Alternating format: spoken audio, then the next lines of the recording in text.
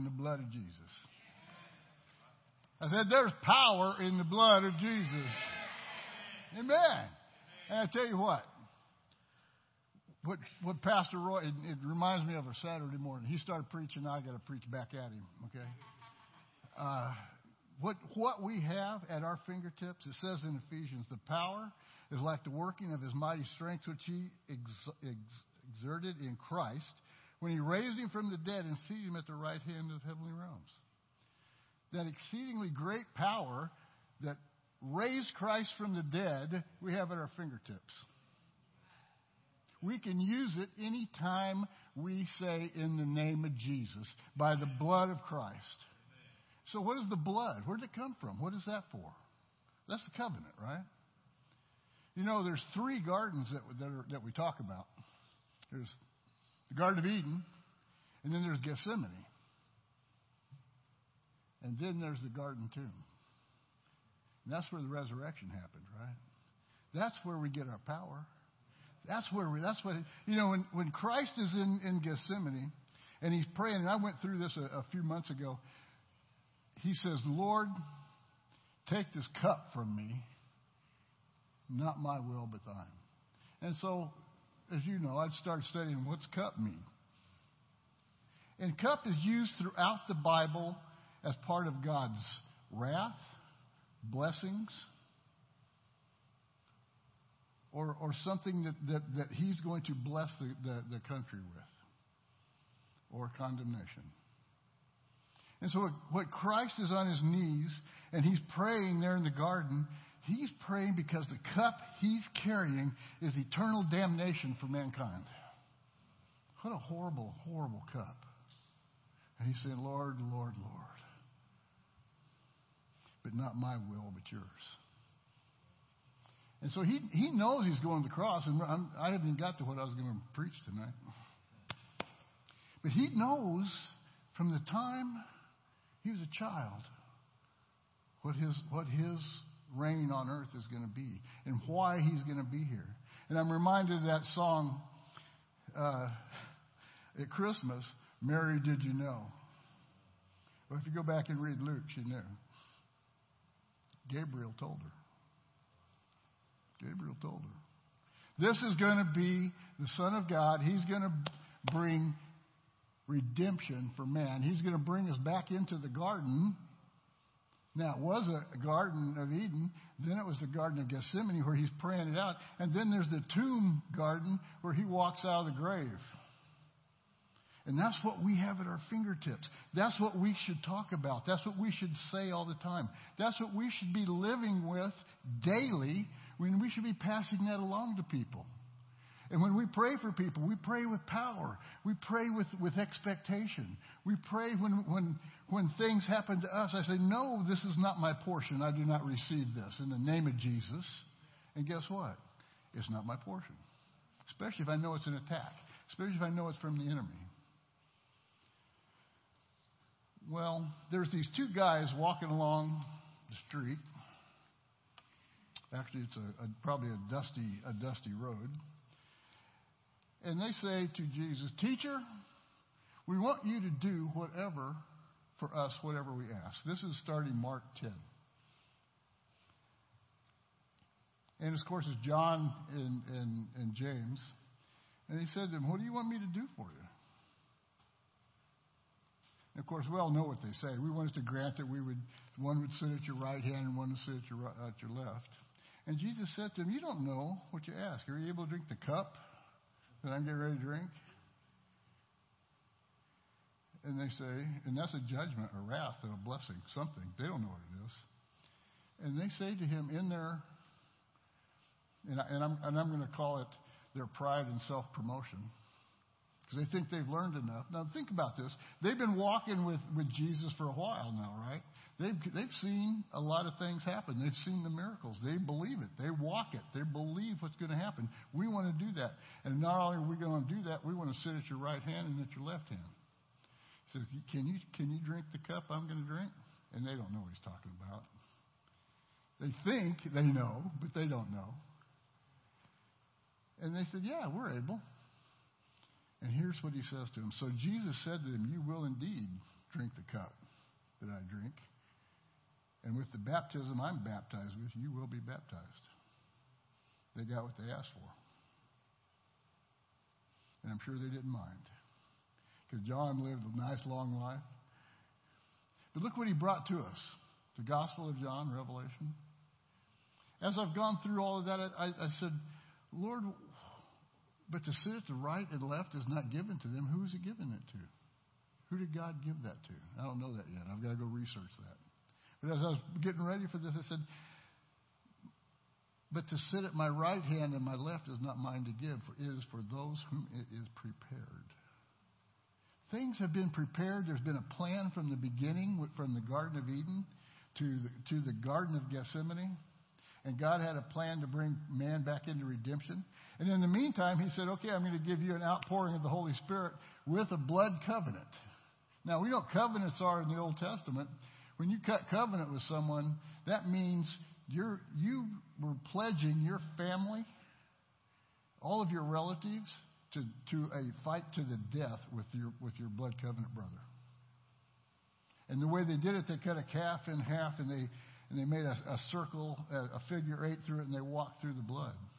And they said, we are now more than relatives. We are blood brothers. Well, that's what he brought to us. That's what the covenant was for. When he brought the covenant to us, he said, this is what you shall have. You will have the mind of Christ. You will be able to think and do what I do. Better things will you do because I go to the Father, and I'm going to show you how to do that. And I'm going to wait until the Holy Spirit comes on you. Wait in the garden. Wait for the day of Pentecost. And what I'm really talking about here tonight is servanthood.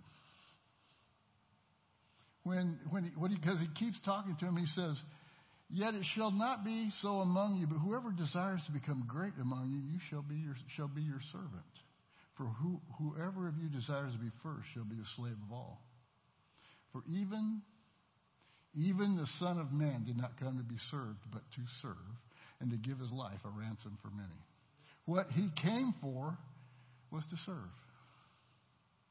What he came for was to deliver the covenant in a way that God had intended him to say, I want everybody to be like this guy.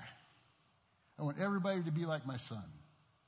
No pride, no self-promotion. But that's mankind's lot in life, isn't it? Without the Holy Spirit, that's what we have. So that's what we have to break. And so when we get to that, we have to say, well, where did Jesus learn all of this to be able to teach us? And I'm just going to run through some of these very quickly. Isaiah 50, the servant is Israel's hope. And we know this. And see if you recognize this verse when I read it to you.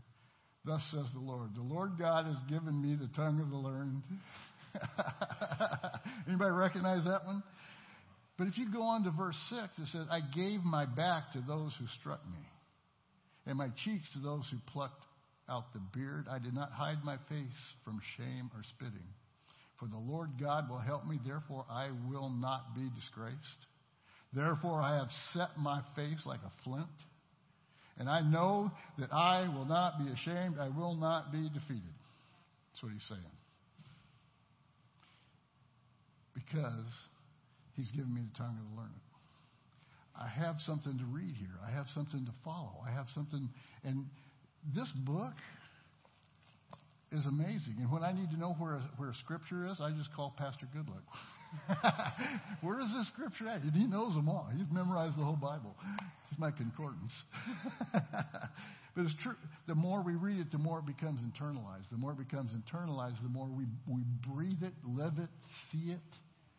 We see it come to pass in our children, in our people we work with, our wife, our daughters. And when people come to you and say, hey, will you pray for me? They mean it.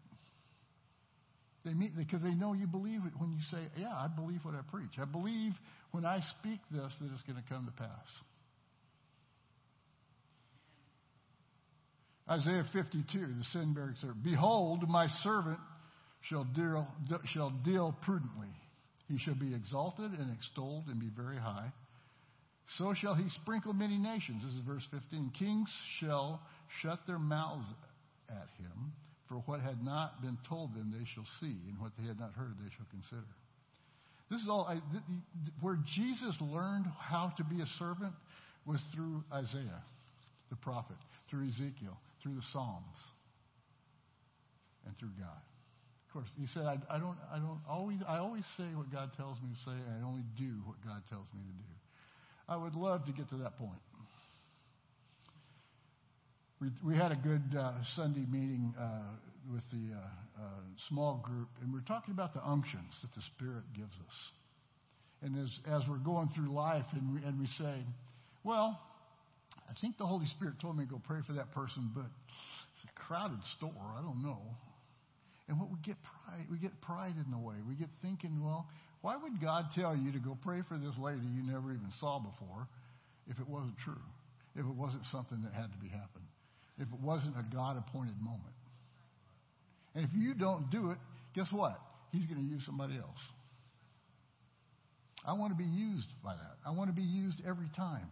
And so when God gives us that little unction and says, please, go talk to this lady. I promise you, every time you do that, all you got to do is walk up and say, hey, I'd like to pray for you. Do you mind? And they'll either say yes or no. And if they say no, you can say, why not? That's an old sales technique. But it works. He said, why not? I've had this feeling that you need something. And pretty soon they'll come around and they'll say, yes, I need prayer. Something. And you start praying for them and their tears are dripping on your hands. That's a God-appointed moment again. That's what Jesus wants us to do. That's why he says, go forth into all the world and spread the gospel, right?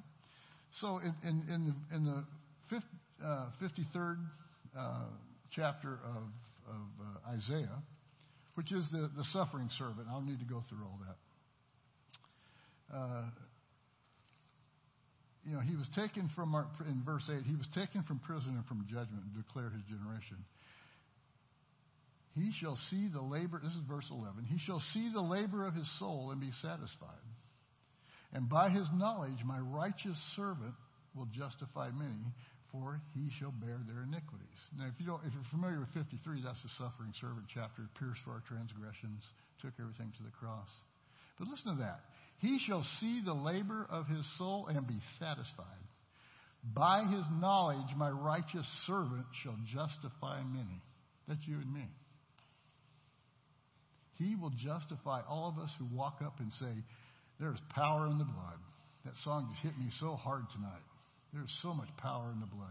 For he shall bear their iniquities. We don't have to worry about that. We can once we turn it over, don't pick it back up. Don't pick it back up. In Isaiah 42, again, behold my servant whom I uphold, my elected one, in whom my soul delights. Isaiah 49. And now the Lord says, who formed me from the womb to be his servant? When Gabriel went to Mary and said, I'm Gabriel and I stand before the holy living God, and I tell you now, you will become a child and you'll name him Jesus, and he will become a mighty counselor. Then he goes to Zacharias, says the same thing, and Zacharias kind of doubts. Says, nah, how's this going to happen? And you know what's really cool about a Gabriel, an angel like that, is he went to his full height, which was probably pretty good size, and said, I am Gabriel, and I stand before the holy living God, and I tell you right now, you will shut your mouth till this is done. What we speak is so important. What we speak is super important. When we have something happen to us and we have financial, medical, but personal, speak the promise that God gave us. Speak the word of God, because there is power in the blood. To speak that. Speak it out over yourself. Speak it over your children, over your finances, over everything that you've got. Because when we speak that, we speak it into existence. A lot of people don't understand that, and they don't realize that when you speak something into existence, you can speak negative into existence as well. And you can speak sickness into existence as well. Well, doctor says I have whatever it is. And we go around telling people this is what I have, not this is what the doctor said. Now, I really enjoy a diagnosis from the doctor when people tell me that, because now I know what to break. Now I know what to pray. Now I know how to say, okay, good. That the educated man of medicine was able to identify this thing in your body in the name of Jesus is broken, and now, God designed our bodies to grow back. You ever notice that? Otherwise, I'd have a bunch of open cuts all over me.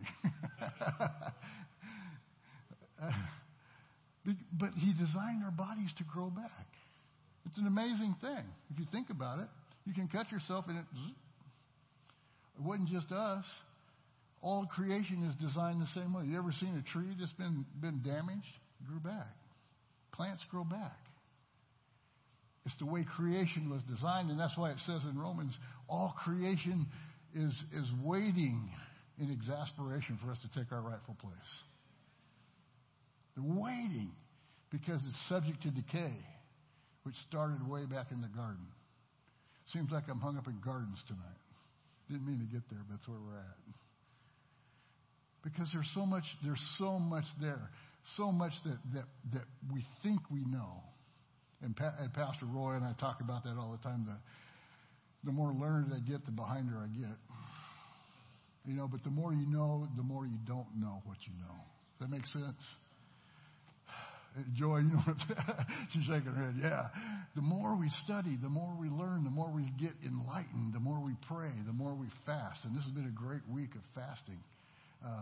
There's been a lot of enlightenment. There's been a lot of confusion. There's been a lot of letting go of confusion. There's been a lot of knowledge. And there's always been power of the blood. That's just really ringing in my heart tonight. The power of Jesus. To say in the word Jesus. Say in the power of the blood. Well, when we want to become a servant, what's the nature of a servant? Well, in John 13, one of my favorite examples of that, it's right before the Feast of Passover. They've already had the supper. And after supper ended, the devil already having been put into the heart of Judas. Jesus, knowing that the Father had given all things in His hand, He'd come from God and was going to God, rose from the supper, laid aside His garments. And after that, He poured water into a basin, began to wash the disciples' feet and to wipe them with a towel. And He came to Simon Peter. Peter said to him, Lord, you're washing my feet? And He goes, yeah. What I'm doing, you don't understand. But I'm trying to teach you something, so be quiet. He didn't say that. That's my interpretation. What I'm doing, you do not understand. But you will know after this. Say it again. What I'm doing, you do not understand now, but you will know after this. And Pastor Roy and I have talked about this. Experience is that thing you get right after you needed it. So the next time you run into that situation, I know what to do now. This is what He's doing. This is what Jesus is doing here. And Peter, of course, in his pride and his self-promotion, says, you shall never wash my feet. And he said, then you don't have anything in me. I don't have anything in you. He said, well, then my head and my hands too. He said, wash all of me. I said, okay, no, sit down. You're okay. And Peter was just being simple about it. Lord, not only my feet, but my hands and my head. And Jesus said, he who is bathed needs only to wash his feet, but be completely clean. So when He had washed their feet, taken His garments and sat down, He said to him, and I love that question, do you know what I've done to you? Yeah, you washed my feet. No, that's not it. Do you know what I've done to you? That's what He says. You call me teacher and Lord, and you say, well, for so I am. If then your Lord and teacher have washed your feet, you ought to wash one another's feet. Now I'm sure Peter's sitting there going, I ain't washing everybody's feet. Come on. So he hadn't got it yet. He doesn't understand why he has to wash somebody else's feet. But here's what he says in verse 15. For I have given you an example that you should do as I have done to you. Now, does he mean we're supposed to wash each other's feet every Sunday? No. Most assuredly, I say to you, a servant is not greater than his master, nor is he who sent him greater than Let me say it again. Most assuredly, I say to you, a servant is not greater than his master, nor is he who is sent greater than he who sent him. 17. Listen to this. If you know these things, blessed are you if you do them. Okay, start over again now. He did what? He washed their feet. He was showing them something. If you think about it, in those days when you're walking down dusty streets and all you're wearing is sandals, and there's camels and donkeys in the same street, you're probably getting pretty dirty feet along the way, right? And so to wash someone's feet is probably the most base thing that you can do, is to get down on your knees and wash somebody's dirty feet. And it's serving them. Serving them. What he's teaching them is how to be an accomplished servant. It doesn't mean that you're going to, and he talks about the Pharisees all the time when he's giving examples of what we can and can't do. But he never tells the Pharisees, you need to go wash everybody's feet. He's telling this to the disciples. If you know these things, blessed are you if you do them. If you know these things, blessed are you if you do them. That's important. We do know these things. We've read that chapter a couple hundred times. I don't know. Some of us once a year through the Bible. But do we stop and look at what is he saying to us? What does servanthood accomplish in us as Christians? Why does and he talks about, not just in what I'm talking about, he talks about servanthood many, many times. And there's very, very, very many parables. No man can serve two masters. We can't be prideful and we can't be so humble either, right? That's what he's talking about. It brings order to the church. One of my favorite stories, we had and Pastor Al, I wish he was here because I could make fun of him, but he's one of I love my brother. He was something had happened in the women's restroom. I can't remember what it was, but one of the facilities was clogged, and so he went and got the tools, and he was in there working on it. And a visitor, a lady, comes walking up to the bathroom, and somebody who knew Pastor Al, he comes walking out with a bucket and a mop and a plunger. She goes, Pastor Al, what are you doing? The visitor said, that's the pastor? This is my church. Just something simple like that. Something simple like that. Not to be too proud to do what we have to do in this church. And I've said it at the men's breakfast. We talk about giving our time, our talents, and our treasures. And our time is pretty short sometimes. If you're working hard, you got kids, grandkids. Our treasures, yeah, we tithe. How about our talents? Think about it. If everybody were to just give 10% of their talents to the church, plumbing, electricity, IT stuff, whatever it is, maintenance, accounting, if everybody just gave 10% of their talent, we'd never have to hire outside help. Right? If everybody just gave 10% of their time, we wouldn't have to hire outside help for anything. And everybody would be looking for something to do. Can I work? Can I do the maintenance? No, they already did it. Isn't that good? And treasures. Of course, we all do the treasures, but that doesn't cover it all, guys. Now, what's the benefit of doing that? You become a servant. You get to serve the church. It's to put order in church, but also help perform the Great Commission. In the middle of that, you get to preach to each other. Isn't that cool? It completes us as believers. It really does. As we let go of us and we start spreading us in the church, it completes us as a believer. Now we're part of the church. We're not just attending. People are looking at us and saying, okay, wow, things really happen here. I mean, when you get in here on Sunday and everything just flows really smooth, there's people behind the scenes doing a lot of stuff. Especially on a communion Sunday. They're back there in the kitchen, filling up all the little cups. But, it seems to a person who's just walking into the church that is just flowing really nice. Boy, they really got this down, don't they? It's because of the servants in the church. It's because the servants in 5 after 8. My goodness. It helps build your testimony. And you're working in the church. You're working now. Being a servant doesn't mean you just do it here. Being a servant means you go to jail.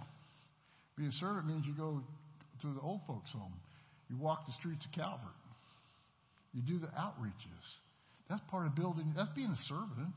What we did with the trunk or treat. Look how many people showed up for that. Thousands. And we could minister to that many people by just putting some candy and some stuff out on the trunks. That's pretty cool.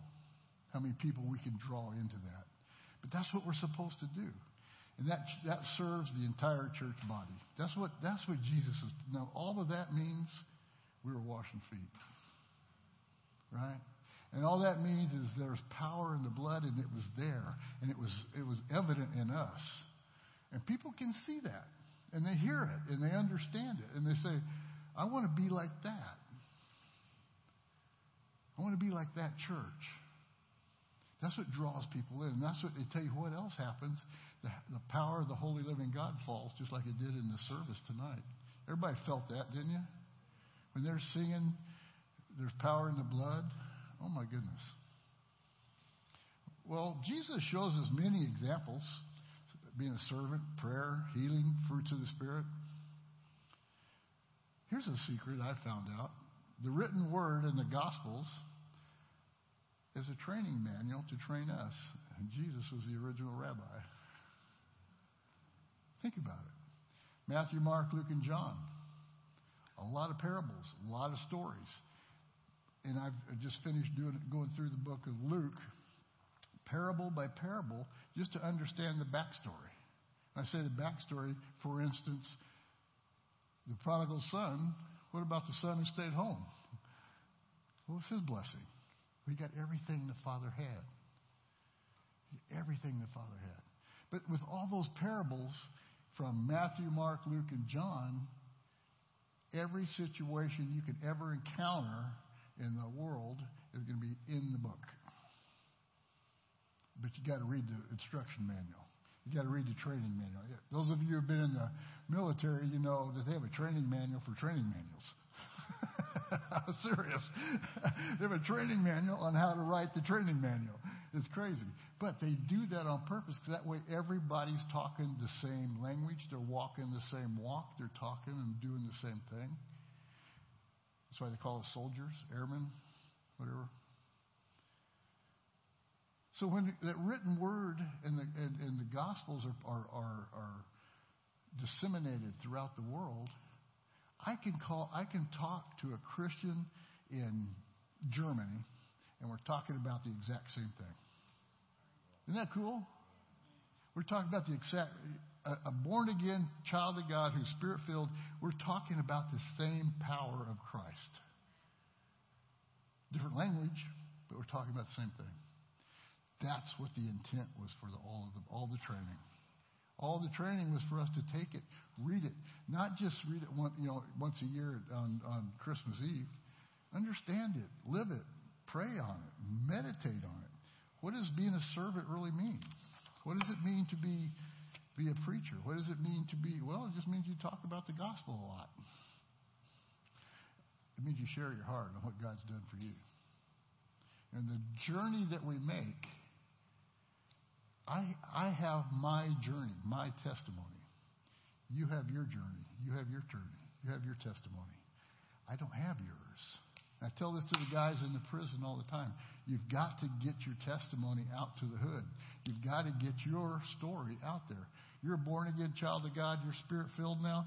Get out there and tell the guys in the hood what's going on, how they're going to end up in here.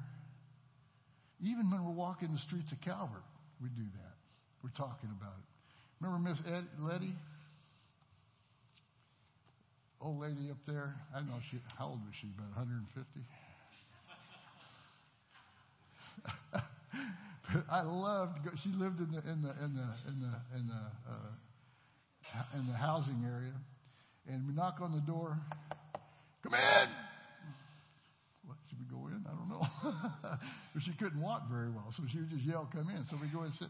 So you could sit on her couch, and there was this big hump in the middle of the couch, but you could sit on each side.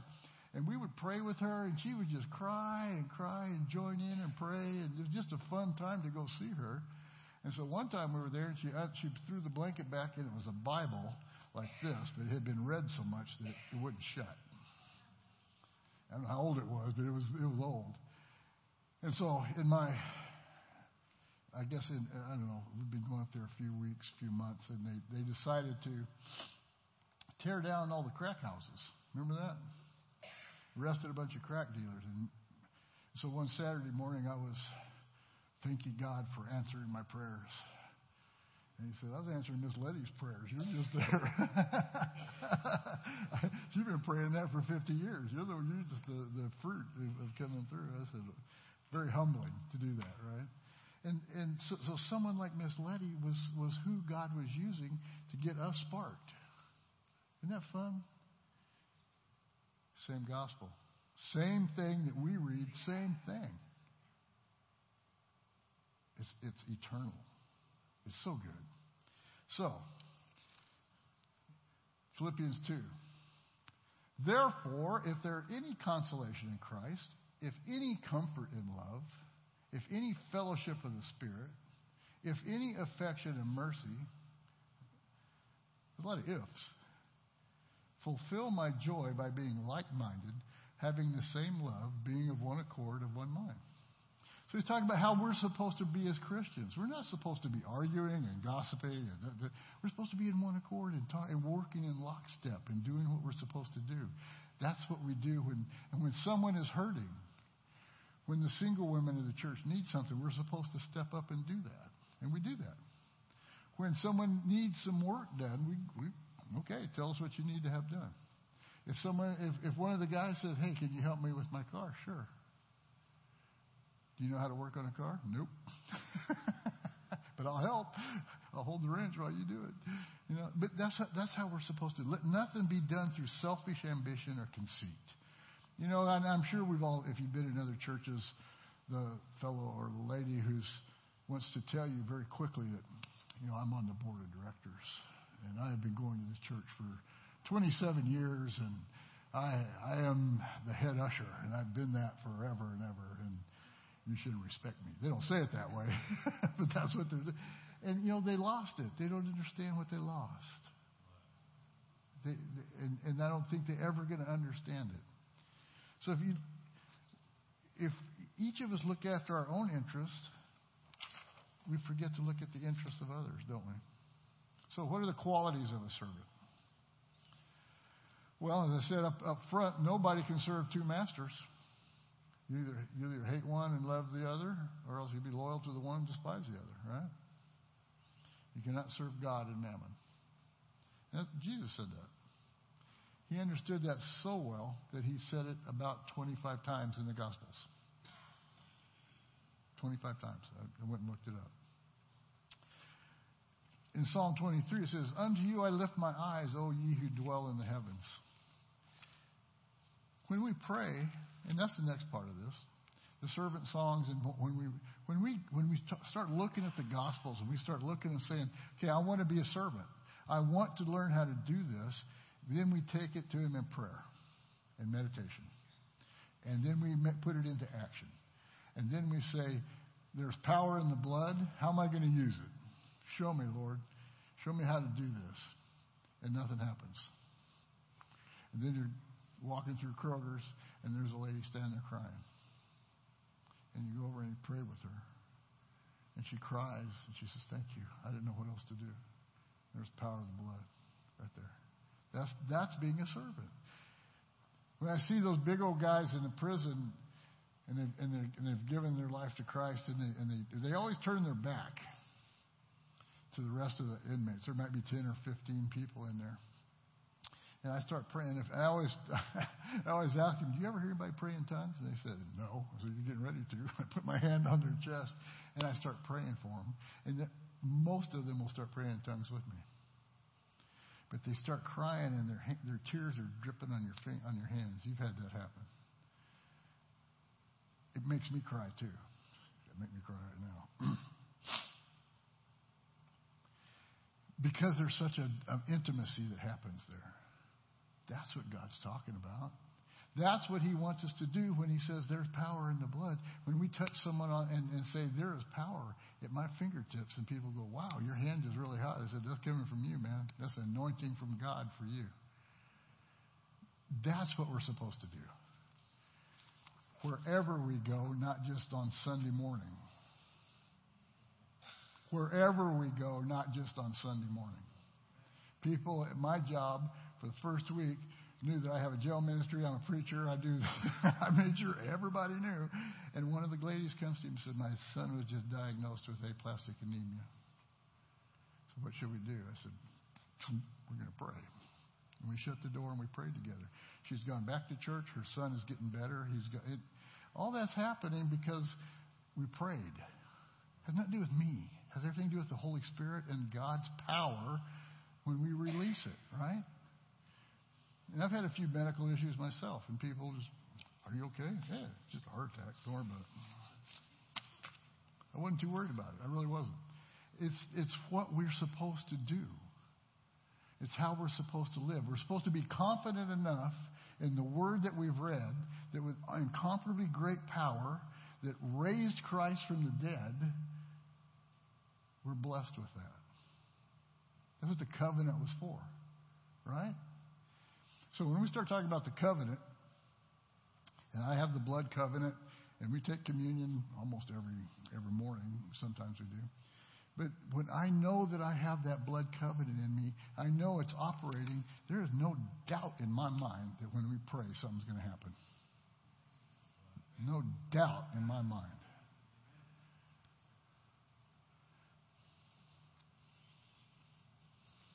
Having that kind of confidence in God comes from praying for a couple thousand hours and meditating on the Word, talking to God, listening to what His promises are, understanding what that means when we say, I lift up my wife like Christ lifted up the church. And I do. What does that mean? It means she's comforted. She understands that. She knows that. And I'm not just bragging about it. That's written in the Word. Everything I'm talking about, Jesus said it or Paul wrote about it. You know how Paul wrote about it? The Holy Spirit told him. Tell him to do this thing.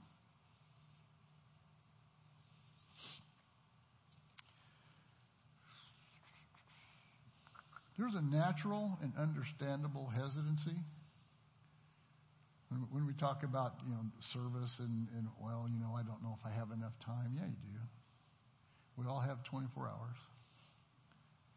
And time was invented by man, by the way, not by God. So that we all have the same time. Now, how we use it is our choice. And Kathy used to say to me, and she still does once in a while, when she'd tell me to do something, and I'd say, I forgot about it. She goes, well, it just wasn't that important to you, was it? No, I just forgot. Come on. It wasn't. Priority-wise, it wasn't important to me. And it's true. So make it a priority to become a servant. Make it a priority to understand the training manual. Read this like it's going to be an instruction for what you're going to do this year. Because it is. This is what we're going to do this year. This is how we're going to. This is going to be one of the most spirit-filled years this church has ever seen. Right? We're already seeing it happen every Sunday. Every Sunday. True service is indiscriminate in its ministry. It has heard the command of Jesus. Right? The command of Jesus. It's a very simple command when He said, go forth into all the world and preach the gospel. When He said, lay your hands on people and they will be healed. Cast out demons in my name, they will be cast out. I've seen all that happen. If you get a chance, go on missions trip. Go to another country. When you come back to this country, you will fall down on the ground and kiss the ground. We're a blessed country. God has blessed us so much. Let's not waste the blessing. Let's take it, use it, We have the power at our fingertips, guys. It's time for us to do that. Let's pray. Father God, we just thank you for your word. Lord, I just thank you that as we go through this year, that we're going to have more evidence of the power of the Holy Living God manifest itself in this place. We're going to see healing physically, emotionally, financially. This is a family of God. And we love you. We just raise you up. We say, holy, holy, holy is the Lord God of hosts. In your name we pray. Amen.